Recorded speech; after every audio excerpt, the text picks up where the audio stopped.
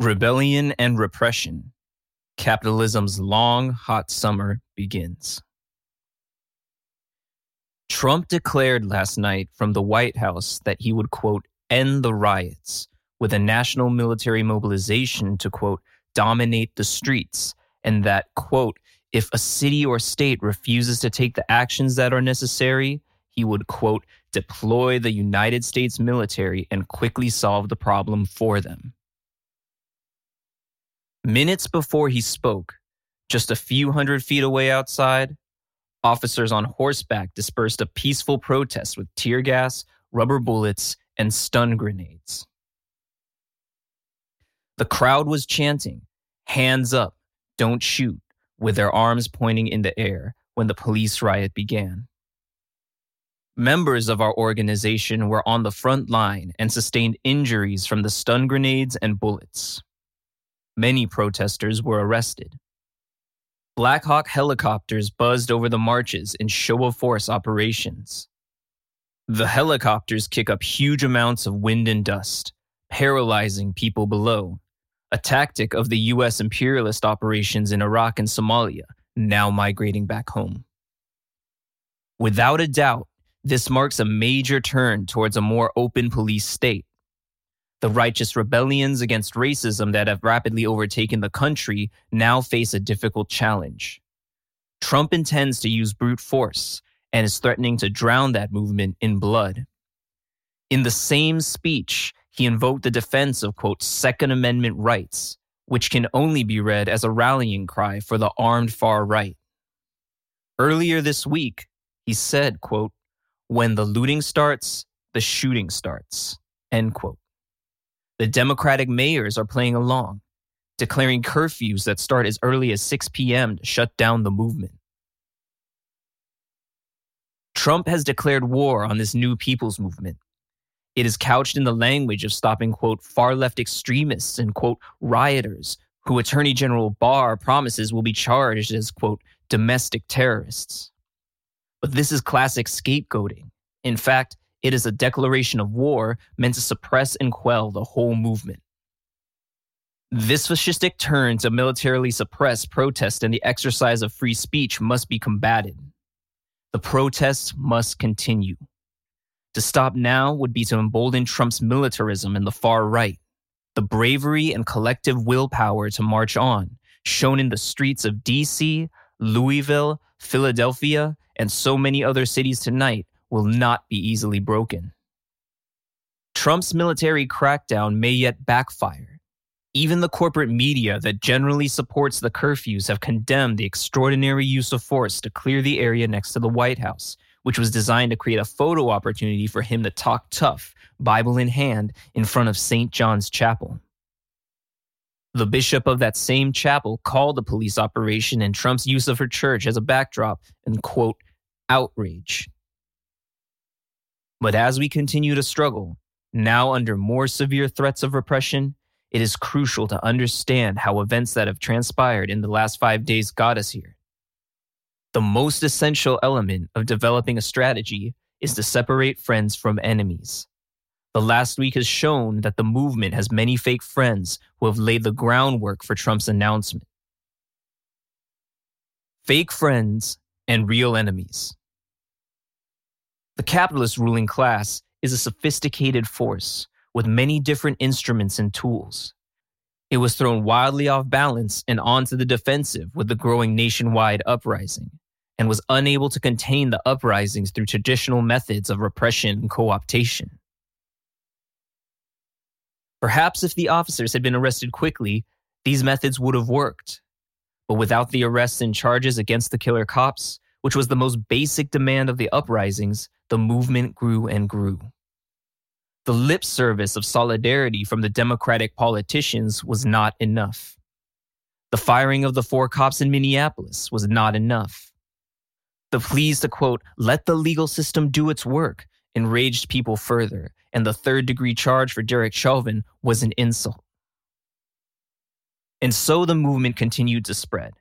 Unable to contain this rebellion, the corporate media and political establishment of both parties worked to change the narrative.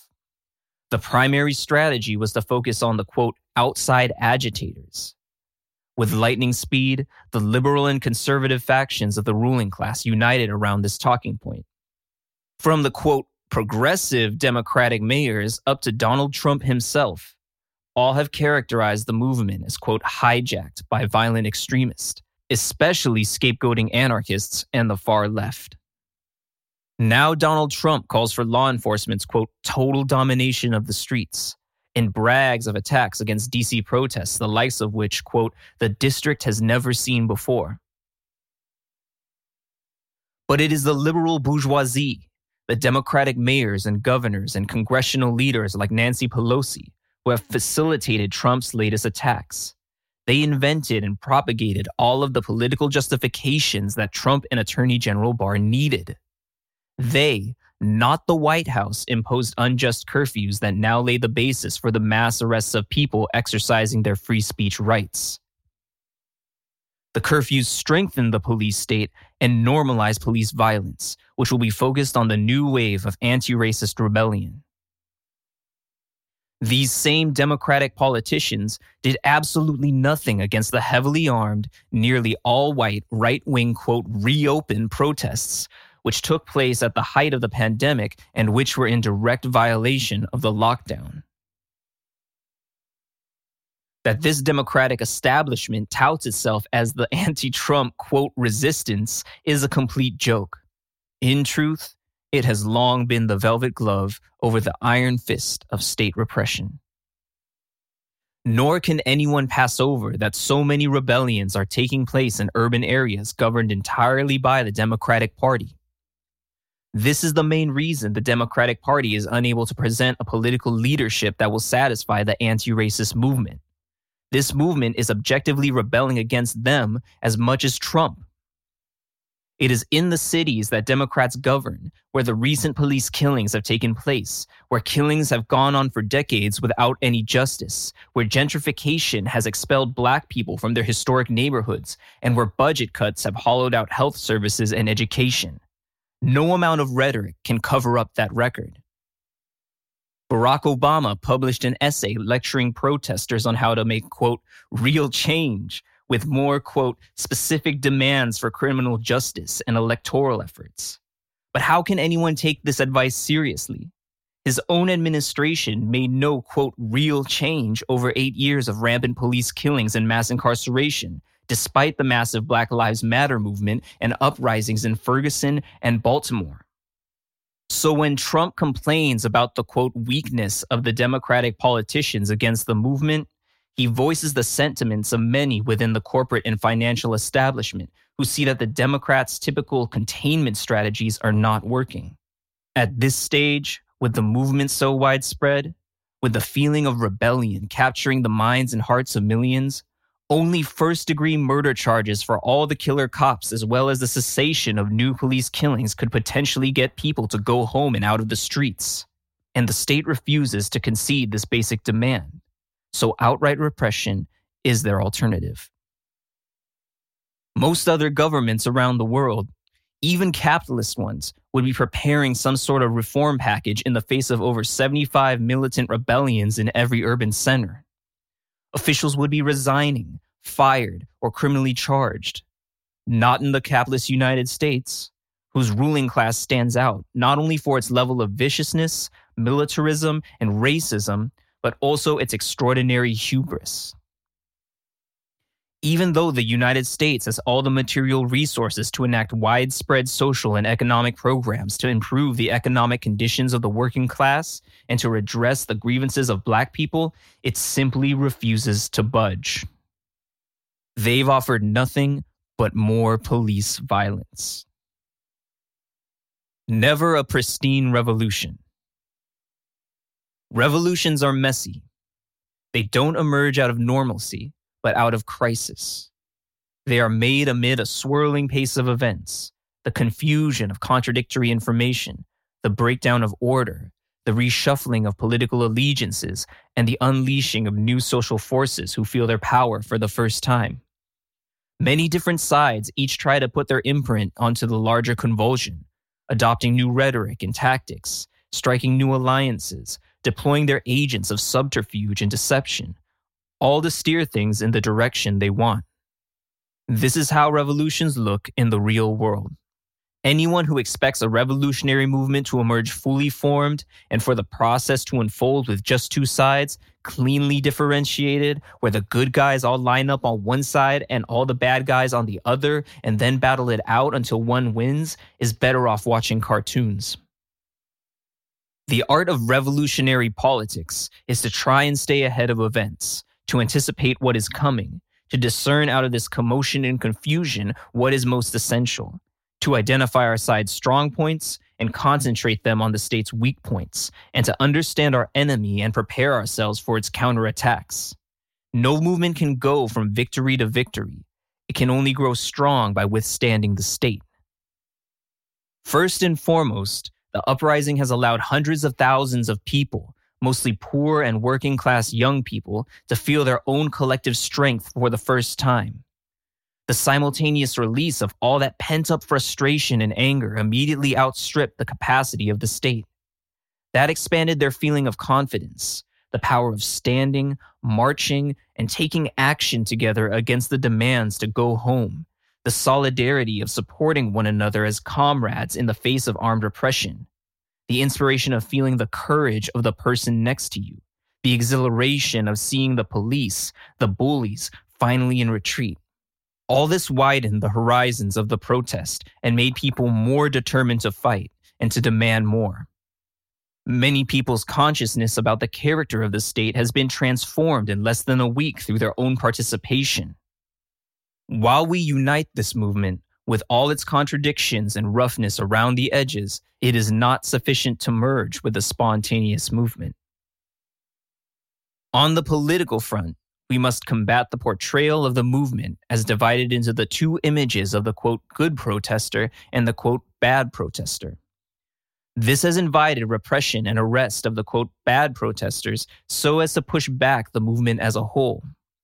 This narrative serves to distract from the underlying social issues that produce this outpouring of anger.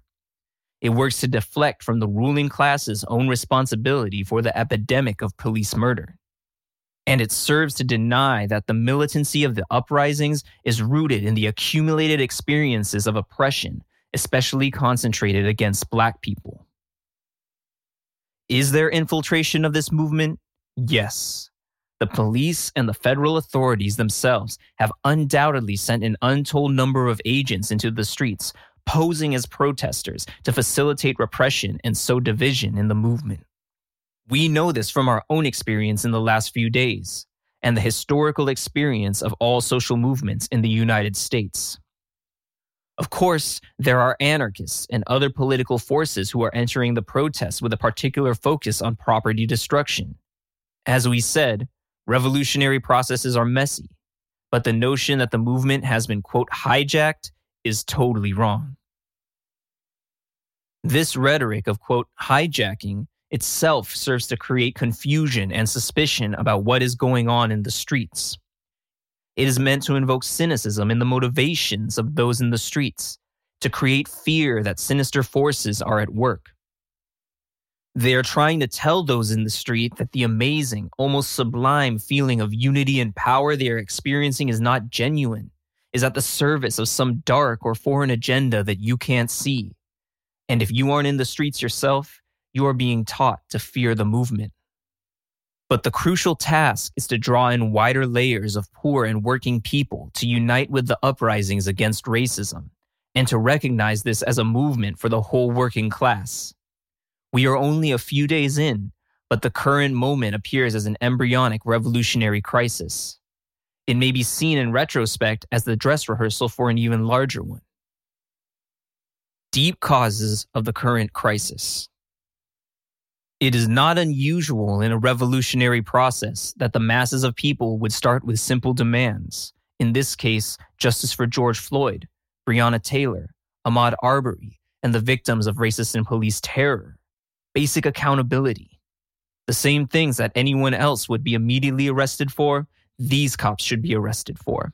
But without the demand being met, the class struggle itself dynamically accelerates the pace of events and the state of consciousness.